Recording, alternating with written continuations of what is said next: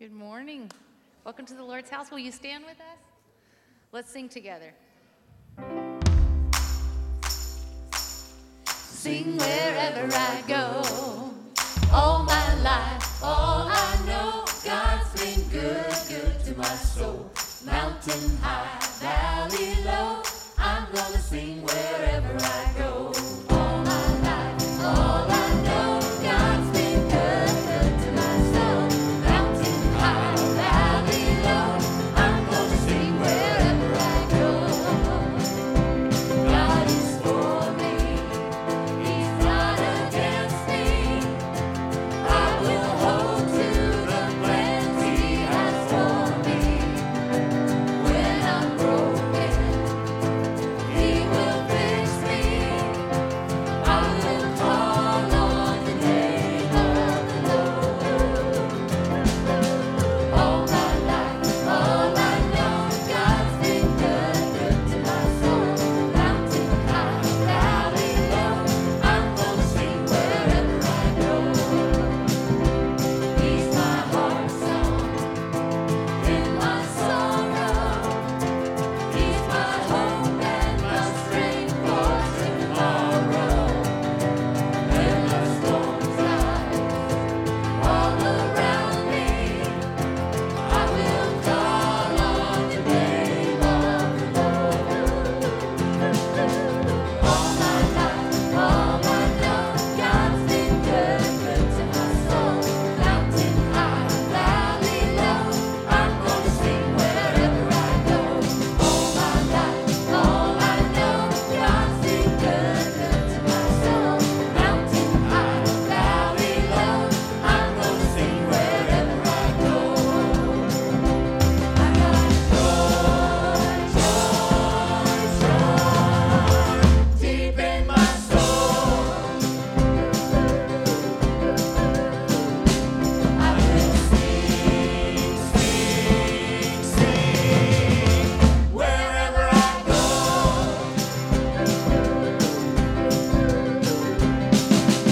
All my life, all I know, God's been good to my soul. Mountain high, valley low, I'm gonna sing wherever I go. All my life, all I know, God's been good to my soul. Mountain high, valley low, I'm gonna sing wherever I go. Amen. Amen. Amen. Amen. Amen. Good morning. Y'all can be seated just for a second. Did you know that it's spring break in Arkansas? It really is. We've got a ton of people gone, and both of the guys on staff who do the welcome are out of town. And so I can't remember the last time I did the welcome. I was trying to think, well, when did I do that last? It was about 47 years ago. And I don't even know if I remember how to do it. I don't. Welcome. That work? Welcome. Here's what I know. This is the day the Lord has made. Woohoo! Yes. He made it. And we will rejoice and be glad in it. So that means put a smile on your face, all right? God made this day for you to be in His house, to worship Him, and we need to celebrate the goodness of God today. Welcome, welcome, welcome. Glad that you're here. If this is your first time, don't be afraid, all right? Just join in with us as we welcome the Lord. When you leave today, stop by the Connect counter. We have a gift for you and answer any questions that we can about you being here. Why don't you stand up? Let's stand up and pray and ask God to bless the service. He's in this place. And my prayer all week has been this. As we speak about Jesus on the outside, I pray that Jesus would speak to you in your heart. Heavenly Father, would you do that today? As we lift up Jesus, I pray that you would draw all of these people close to you. And as we talk about Jesus on the outside, Jesus, through your Holy Spirit, would you speak to our hearts? There are all kinds of needs represented in this room this morning, and I know that you are the one who can meet every need that we have. So be praised today, Lord. We love you, we honor you, we exalt you, and we praise you. And we do it in Jesus' name. Everybody said, Amen. Continue to stand and let's worship together.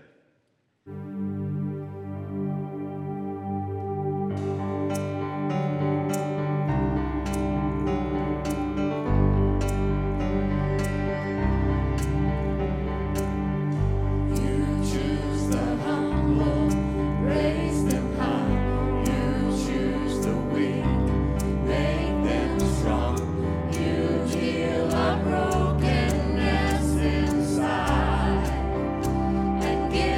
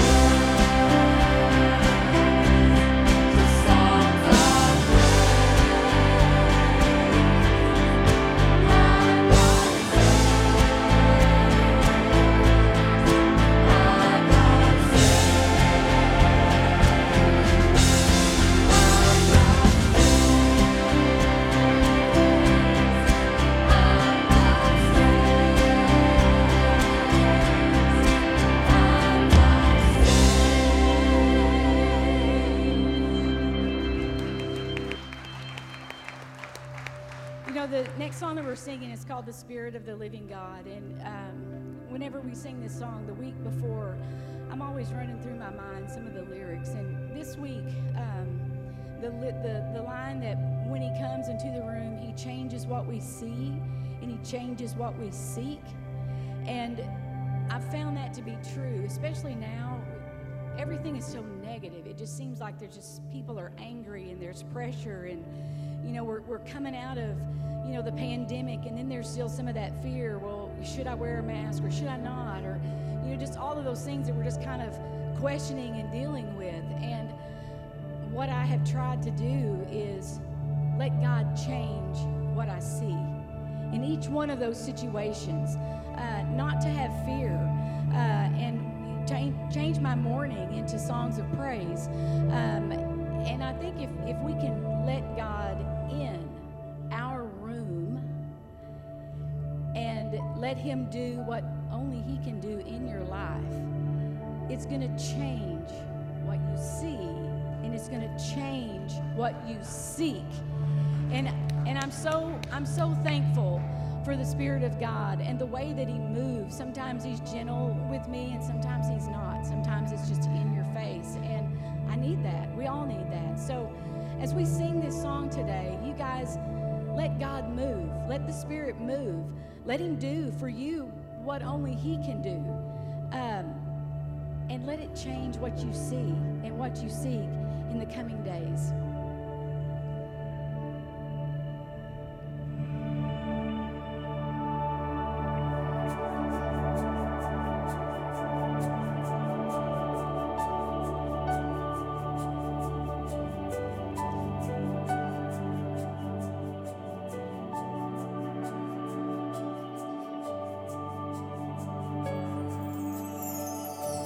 Spirit of the living God, Spirit of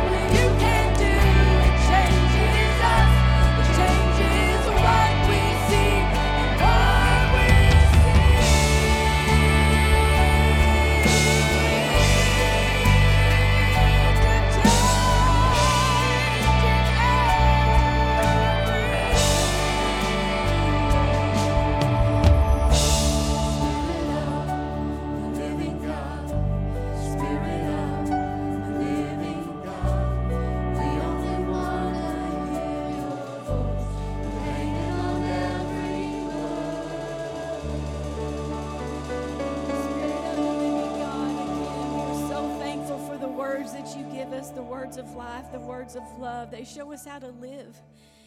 And I'm so thankful, God, that you're in this place, that you're in this room, and that you're moving, and that you're changing, and that you're doing all that only you can do. And I pray, God, today that as we move through the next portion of this service, that what Brother Will has to say would change what we see, and it would change what we seek. That we would not seek after the things of this world, but that we would seek you first. And that we would see you in praise and worship instead of mourning and fear. And I'm so thankful, God, that we've got a place this morning that we can come freely and do that. And I pray, God, that we don't waste that time this morning, and that we give everything to you, that we turn it over and you change us. Because it's only through your Son and the free gift of salvation that he offers everybody here, so that if there's somebody here, God, I pray that they come and they receive you as their personal Savior before it's too late. And I'm so thankful again for all that you've done for me, for all the many blessings. And it's in your sweet name, Jesus, I pray these things. Amen.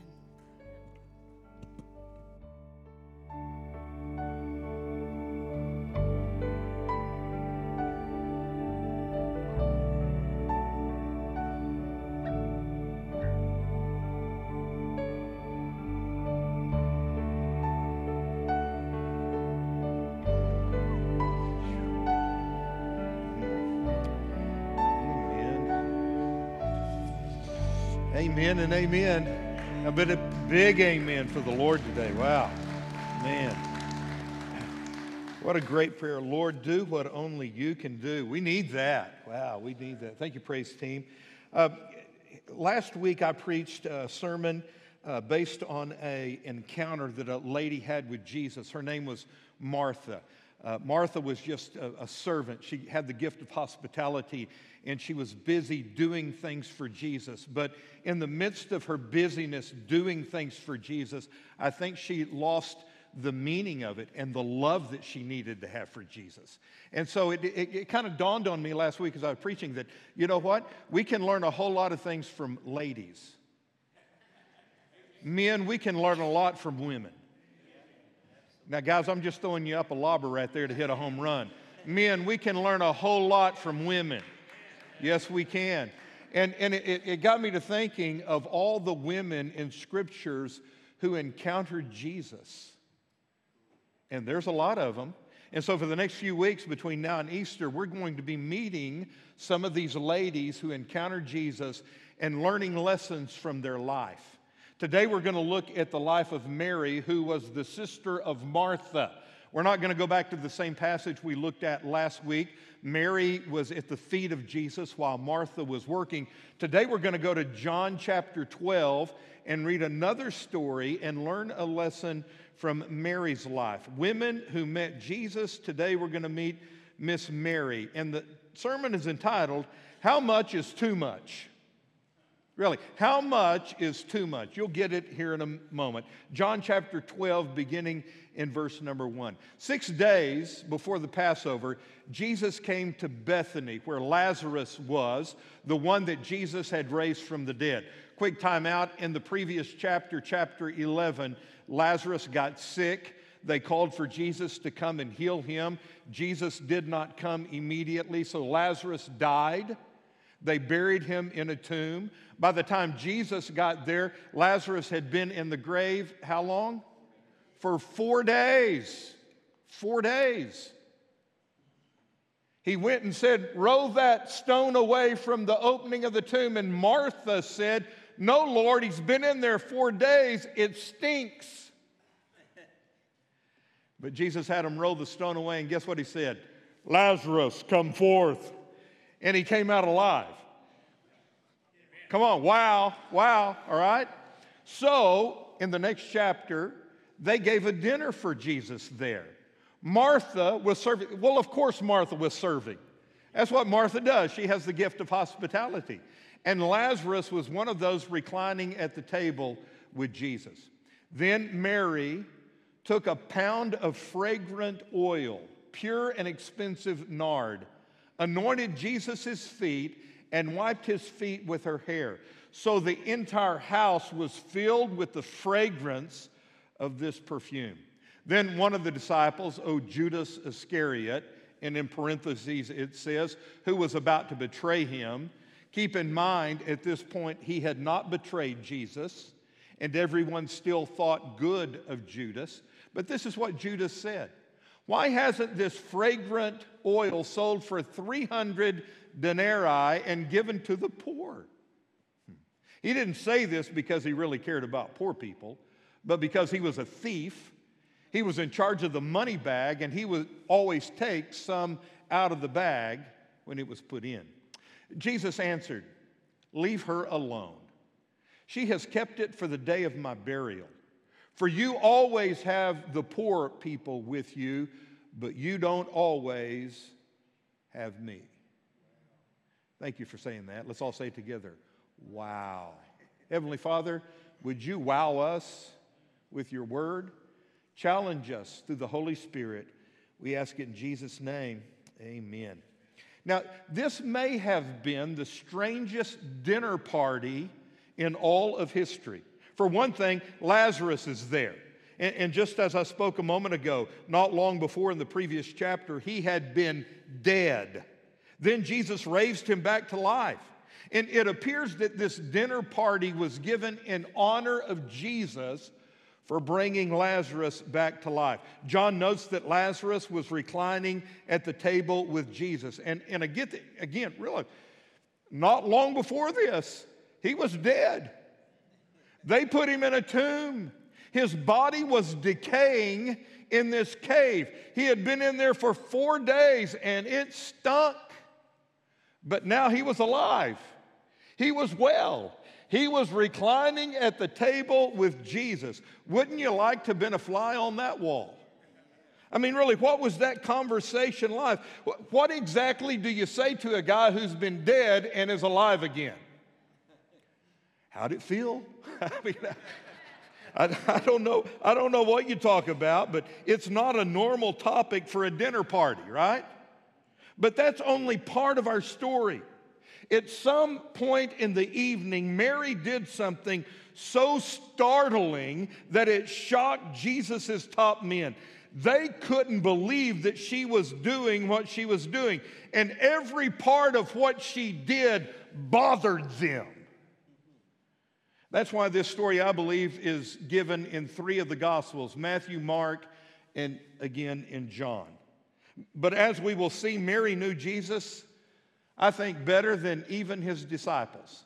You know what? Every time we see Mary in the Scripture, she's at the feet of Jesus, hanging on every word. Stacy, I believe she was the best student Jesus had. She saw clearly what was about to happen as Jesus would enter Jerusalem the next day. If she didn't know the details, let me tell you, Mary sensed that trouble was coming. Big trouble was on the horizon. She knew that Jesus was about to die, and so she offered a gift to Jesus. Now, typically, you didn't anoint someone's body until after they were dead. She anointed Jesus' body, his feet, before he died. She took the most precious thing she had, this pound of nard, and anointed the feet of Jesus and wiped it with her hair because she loved Jesus. And I want you to know Jesus loved her. This story begins this way, John chapter 12, verse 1. 6 days before the Passover, Jesus came to Bethany where Lazarus was, the one that Jesus had raised from the dead. So they gave a dinner party for him. Martha was serving them, and Lazarus was there reclining at the table with him. So it's Saturday night in Bethany. Bethany is just a jump, hop, and a skip from Jerusalem. In just a few hours, Jesus is going to enter Jerusalem on the back of a donkey. He would start his week of passion. Tonight was the last happy evening that Jesus would know. Tomorrow, he would begin his long journey to the cross. Tonight, they celebrated. In 6 days, he was going to be hanging on a cross. And as we look at this dinner party, who I want you to see are 2 people. I want you to look intently today at Mary and at Judas. Mary never said a word. Judas said way too much. Mary reveals her heart by what she does. Judas reveals his heart by what he says.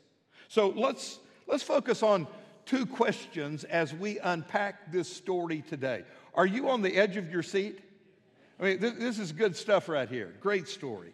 So let's answer this question. What exactly did Mary do? What is it that Mary did?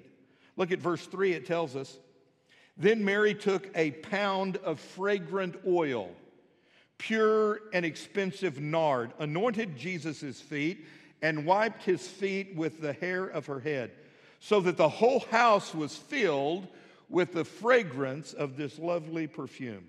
Now, nard was an oil extracted from the nard plant that was grown in India. It was, as John notes, very expensive.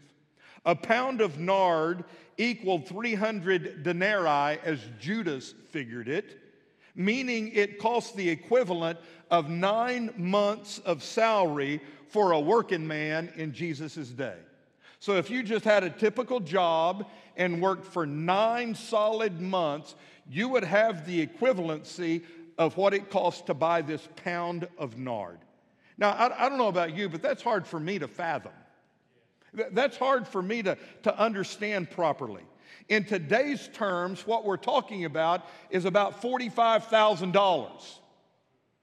Now, I don't know about you, but that's not chump change. $45,000 is a lot of money to me. A few years ago, I could tell you that $45,000 would buy you a really nice new pickup truck. Today, it might buy you gas for that really nice pickup truck. That's a lot of money. And John says the fragrance filled the house. I'm sure it smelled wonderful. It ought to smell pretty good for that kind of money. But is that too much? I mean, look, you answer, is that too extravagant? Well, it all depends. I recently read that Leonardo DiCaprio, I don't know if you like him or don't like him, it's beside the point, decided he wanted to go float in a boat on the ocean. And so he rented a yacht. $400,000 a week is what this yacht cost. Now, it was filled with amenities, but guys, I can't imagine. Can you imagine paying $400,000 a week to float on the ocean in a boat? And he did it for several weeks. Extravagant? For me, yes. Maybe not for Leonardo DiCaprio. He's worth $220 million. Do you know what the most expensive motel room is per night? Anybody want to take a guess? $82,000 a night. It's the Royal Penthouse Suite, the Hotel President Wilson in Geneva. $82,000 a night? Man, I'm doing good to stay in a Holiday Inn Express. And that's way too much money for me. Bill Gates stays there all the time. But Bill Gates is worth $79 billion. $82,000 is nothing for him. A few years ago in 1962, Ferrari 250 GTO sold at auction for $48.4 million. That just goes right over my head. $48.4 million. Is that a lot of money?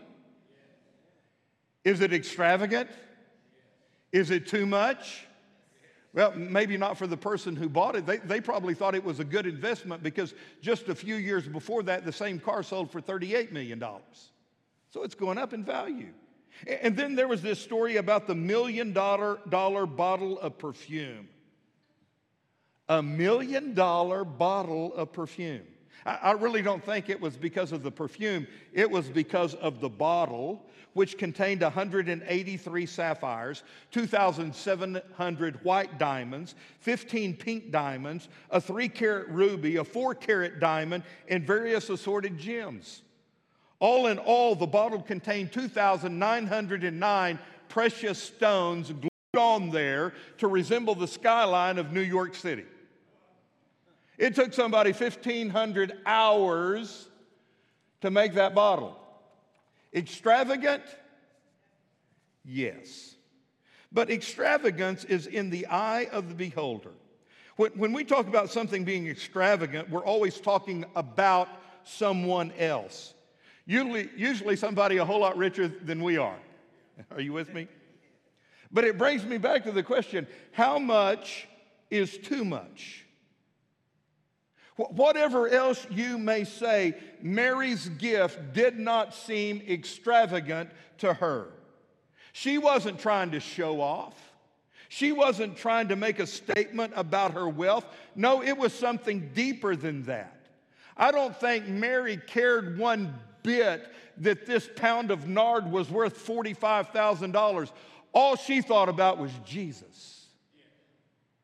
And that she loved Jesus with all of her heart, soul, mind, and strength. She knew he was about to die, and she was willing to take the most precious thing she had, the most valuable thing she had, and use it to worship Jesus. Now, John points out that Judas objected to this wasteful extravagance. But Matthew and Mark make it clear that the other disciples joined in. They were indignant that Mary would spend so much on perfume that was just going to be poured on the feet of Jesus. Why not take this perfume, sell it, use the proceeds to feed poor people? That's a good question.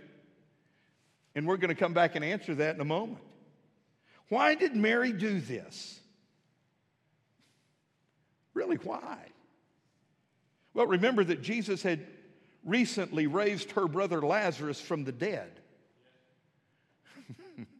Can I do a quick timeout? Are y'all with me? Y'all haven't drifted too far, have you?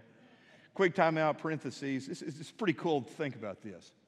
This is the only moment in history, right here in this house in Bethany near Jerusalem, it's the only time in history when two people who had died and rose again were together eating dinner. Lazarus had just died, was buried for 4 days, and was raised back to life. Jesus was about to hang on a cross and die for the sins of the world. He was going to be in the ground for 3 days and then be raised. Only time in history these two guys were together. Isn't that awesome?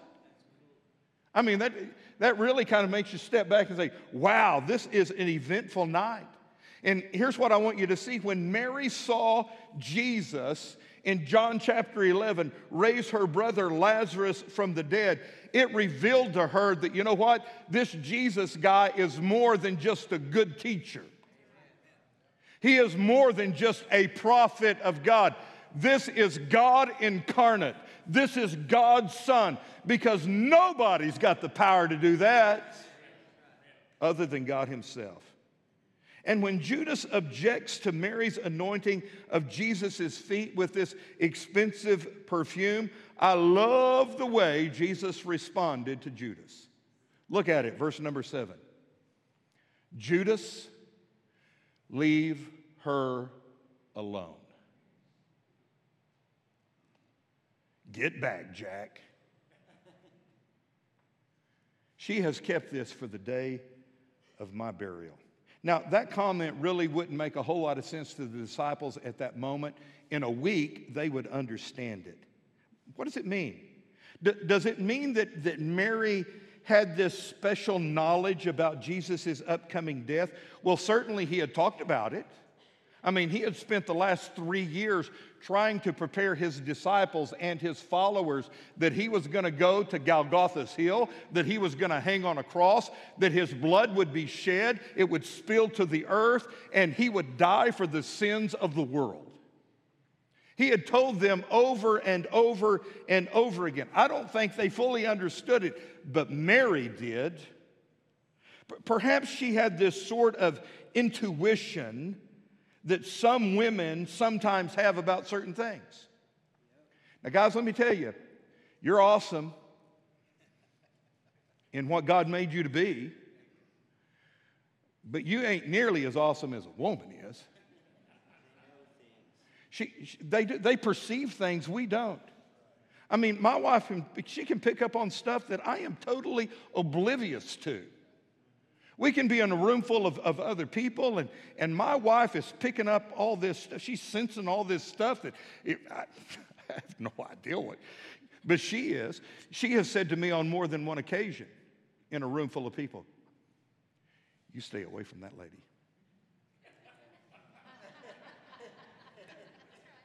She has. And I'm thinking, what? Never mind, you just stay away from her. Is this going over your head? I mean, women have this extra sense of perception. Maybe Mary had this intuition. No doubt she sensed the gathering clouds of hatred and opposition. She had been out there in the real world, and she had seen with her very eyes that Jesus didn't fit into the religious world of his day. The Pharisees hated Jesus. The normal church couldn't stand Jesus. Why? Because Jesus was different than them. Jesus talked to sinners. In fact, the Bible says he was a friend to sinners. Jesus literally reached out and touched a leprous man. Well, no good preacher would do that in his day. He did it. He allowed prostitutes to talk to him, interact with him, and one time a prostitute even reached out and touched him.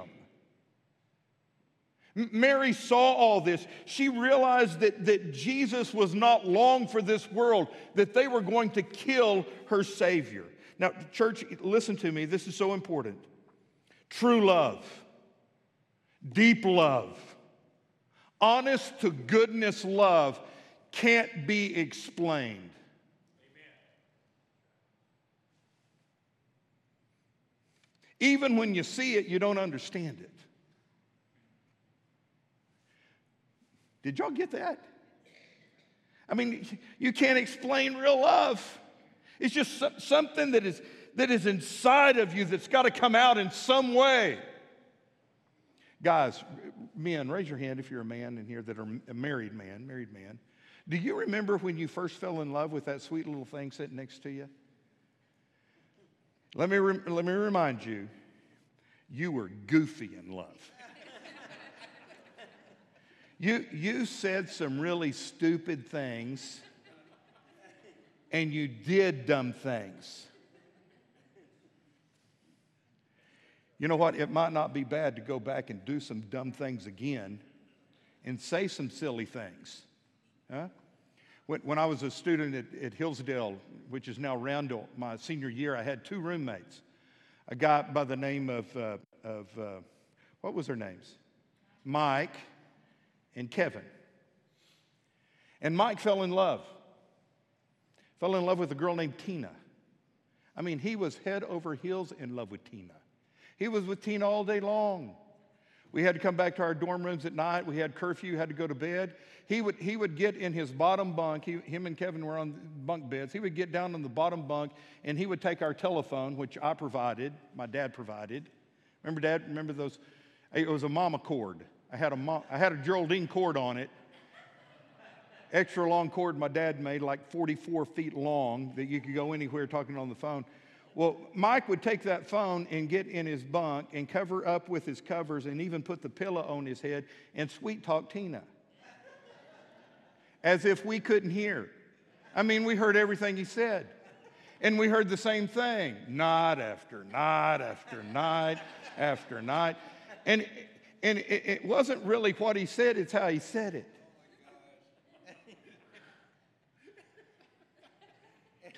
Tina, I love you. Tina, I love you so much. I've never loved anybody like I love you, Tina. I'd do anything for you, Tina. Oh, I love you so much, Tina. Oh, Tina, I can't wait to see you tomorrow. I love you, Tina. Finally, one day, Kevin and I, we'd had all we could take of it. And so that night when he started in on that stuff, we said together, we know how much you love her. She knows how much you love her. Shut up and go to bed. You can't help it, man. You can't help it. Mary loved Jesus. Now, Judas had a good point. But so what? Love has its reasons, and those reasons can't always be spelled out. What can we say about Mary? Well, here's what we can say about Mary. She was all in. Mary was fully committed, and she doesn't really care what other people think. Mary could hear what Judas was saying. Mary could hear the mumblings of these other disciples, but she didn't let it bother her. A woman who would do what she did isn't likely to worry what other people are thinking about her, and she didn't really care. Mary's gift to Jesus was so extravagant and so radical that these men who had followed Jesus for 3 years didn't even understand it. And that leads me to another thought. If my faith never causes me to do things that make no sense to other people, even my Christian friends, am I playing it too safe? If everything I say and do seems perfectly comprehensible to the world, maybe I need to do some soul searching. The world says Mary was a fool for what she did. The world says Mary was crazy for what she did. When was the last time the world said that about you? Wow. Question number 2, why was Judas so upset? Look at verses 4 through 6. Then one of his disciples, Judas Iscariot, who was about to betray him, said, "Why wasn't this fragrant oil sold for 300 denarii and given to the poor?" He didn't say this because he cared about poor people, but because he was a thief. He was in charge of the money bag, and he would steal what was in the bag. Remember when Matthew and Mark tell the same story, both of them point out that many, perhaps all of the disciples, felt the same way. They had the same objection. Judas was the only one who verbalized it and spoke up, but he said what the others were thinking. And that brings us to his objection. Remember that 300 denarii would be worth about $45,000 today. And you're wondering, where in the world did Mary get that money? Who knows and who cares? You know, who knows and who cares? Why even speculate? What can't be denied is this, that her gift was radical in the eyes of the disciples and also reckless. Why waste this good perfume by pouring it on Jesus' feet? Why not sell it and give the money to poor people? But Jesus' response shows that he welcomed Mary's extravagance. I love it, verses 7 and 8. Leave her alone. She has kept it for the day of my burial. For you always have the poor with you, but you don't always have me. Now, if you read that one way, it sounds like Jesus is rather callous and he doesn't care too much about poor people. But we know that's not the case. Really, what Jesus was doing is quoting Deuteronomy chapter 15, verse 11. That verse says, "There will never cease to be poor people in the land. That is why I am commanding you, you must willingly open your hand to your afflicted and poor brother who are in the land." In other words, Jesus is saying this: Judas, don't use your phony compassion as an excuse to criticize Mary. The law commands you to show kindness to the poor people.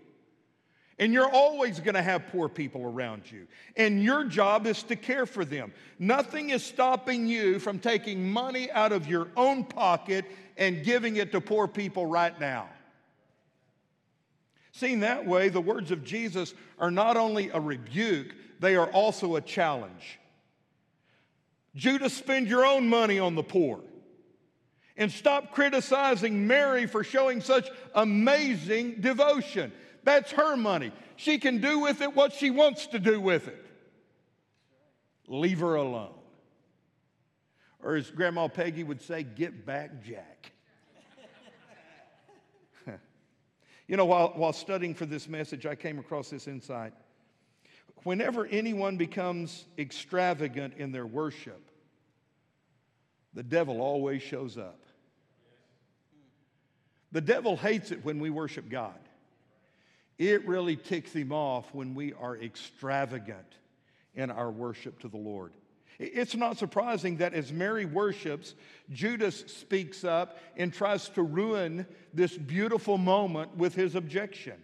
It was Satan trying to change the subject. And if he can't stop our worship, he's going to get us to argue.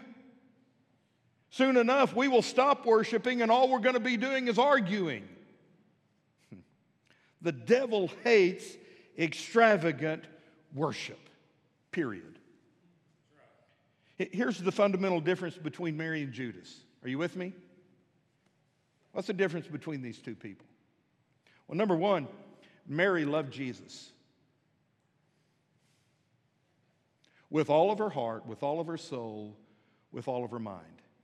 She loved Jesus more than anything. Everything she had was Jesus's. Nothing was too good for Jesus. She loved Jesus.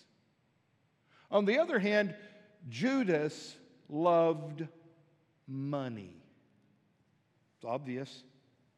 You know what the Bible tells us? You can't love Jesus and love money at the same time. You've got to choose. You'll either hate one and love the other, or love one and hate the other, but you can't love both. Mary made her choice. Judas made his. I wonder, what choice have you made? Because you got to make one. Well, let's land this plane. Let's bring the 747 in for a landing.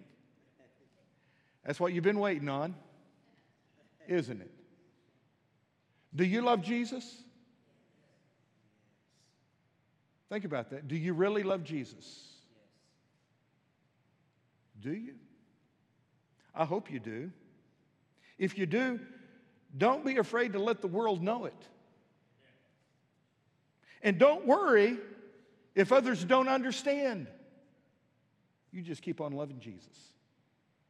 And as we land this plane this morning, I want you to take 5 lessons home with you. And don't worry, they're quick. Write them down if you'd like to. Lesson number 1, true love can't be explained. It can only be observed. I told the first service, it wasn't the first time that I saw her, but it was probably the second time I saw her. I knew. She was playing softball, shortstop, had her blue jeans rolled up because you couldn't wear shorts on the campus at Hillsdale. Had her blue jeans rolled up, white tennis shoes on, had a red and white shirt on, Arkansas Razorback. She was out there shortstop. She was doing this right here. And she could play ball, man. That blonde hair was in a ponytail. And do you remember? I remember. And I had seen her, I'd talked to her, but I saw her different. And I thought, she's the one. I love my wife.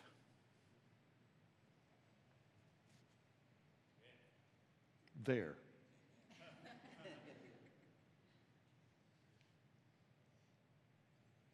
I can't explain it to you. But I hope you see it. I hope you've observed it. I hope there is no doubt in your mind. Our preacher loves his wife. You can't explain it, but I hope you can observe it. And on a grander scale, a bigger scale, Danny Shue, I want you to know I love my Jesus. With all of my heart, soul, mind, and strength. I can't explain it to you, but I hope you can observe it in my life.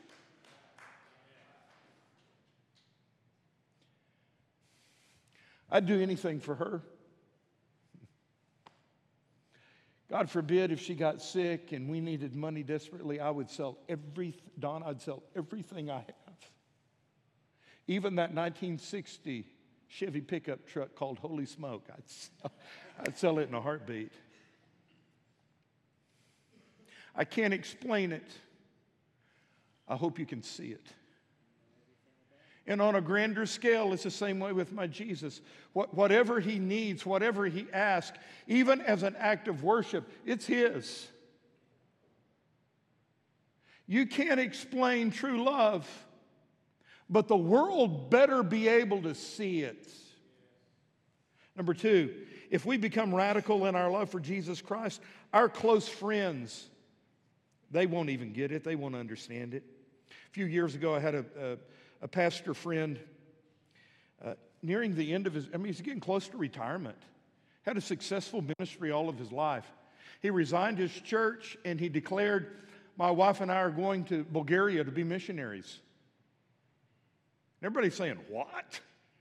You need to be thinking about retirement. He said, no, we're leaving everything we have. We're leaving our home, our family, our kids, our grandkids, and we're going to go be missionaries. Some Christians even question them, are y'all crazy? Well, they're crazy in love with Jesus. Number three, if my love for Jesus never leads me to take a risk and to climb out on a limb and to do something the world thinks is crazy, do I really love him? Number four, there are going to be moments when we must act even if nobody else joins in. We're not doing it for a show. We're not doing it for dough. We're doing it because we love Jesus. And they can talk about us all they want to talk about us. They can say whatever tacky thing they want to say about us, but it doesn't matter because we love Jesus.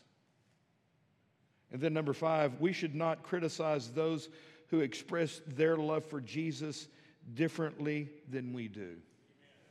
Did you hear that? And this is not the opinion of Will Harmon. These are the words of Jesus. Leave her alone. I'm going to leave you with one final verse. This is not from John's account of the story. This is from Matthew. Matthew 26:13. Wherever this gospel is proclaimed in the whole world, what this woman has done will be told in memorial to her. Wow. As Mary broke that box, that pound of pure nard, and anointed the feet of Jesus and used her hair to wipe it off, that aroma filled that room. It went out the windows. It went out the door. And pretty soon, everybody in Bethany knew what Mary had done. Everybody was talking about it. Mary just poured $45,000 worth of perfume on the feet of Jesus. How did they know? They could smell it. She had this aroma about her. You could smell Jesus on her life.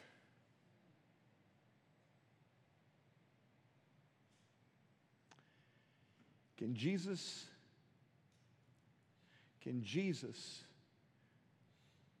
be the aroma that people smell when they're around you? Here's my prayer that I've been praying all week for you. Go ahead and bow your heads and close your eyes. This is my prayer I've been praying for you. Lord, shake us up. At 10:30 on Sunday morning, shake us up. Help us to wake up and not be ashamed to show people how much we love you. That's my prayer for you, that you would wake up today and be in love with Jesus.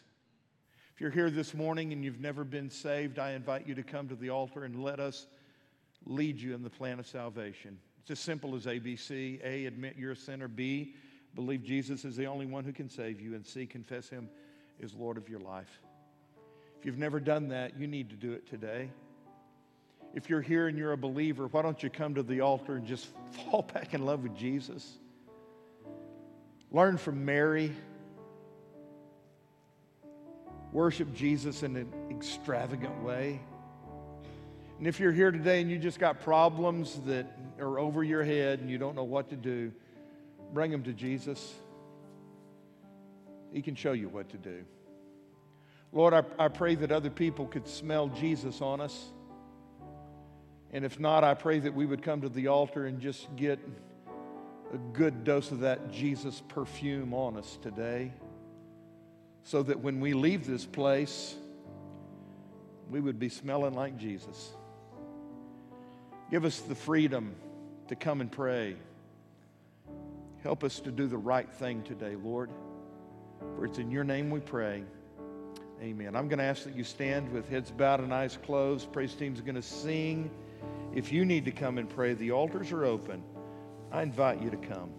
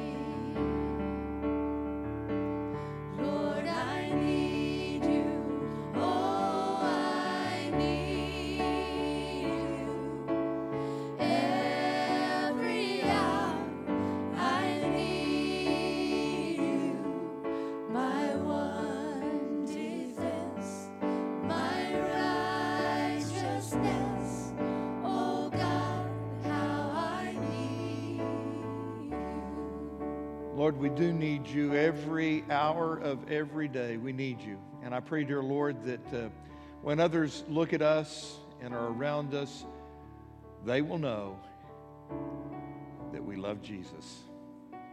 Help us, dear Lord, to be true to you, to be all in, to be totally committed in all that we do and say. We ask this in Jesus' name. And everybody said, amen. Be seated just for a moment. Man, I'm so glad that you're here today. Make sure that you pray for your church every day and all the ministries that we are involved in. When you walk out the doors, please put your offering in one of those black boxes. We appreciate your support and your giving to the Lord's cause. Tonight at 6:30, we're going to have a Bible study online. Brother Johnny's teaching a class at 6:30. Tune into that. Come back Wednesday. We have classes for all ages. We want you to come and participate. A lot of cool things happening at Cavanaugh Church. Easter is right around the corner, and I can't wait for Easter. It's going to be an awesome, awesome day. Put it on your calendar. Make sure that you're at church on Easter as we celebrate the resurrection of Jesus, and we'll keep you informed as to all the activities that are going on during the month of April and around Easter time. Josh and Caleb, I don't know if all of them are they're in the building, but birthday today, these two twin boys, 33. I told one of them this morning, 33, that's when Jesus died, so, you know, I was encouraging them on their birthday, so. Hey, I'm glad you were here today. God bless you for being here. Remember to pray for all the needs that we have. A lot of people in our church who just need a touch from God. pray for them. Have a great day. We'll see you.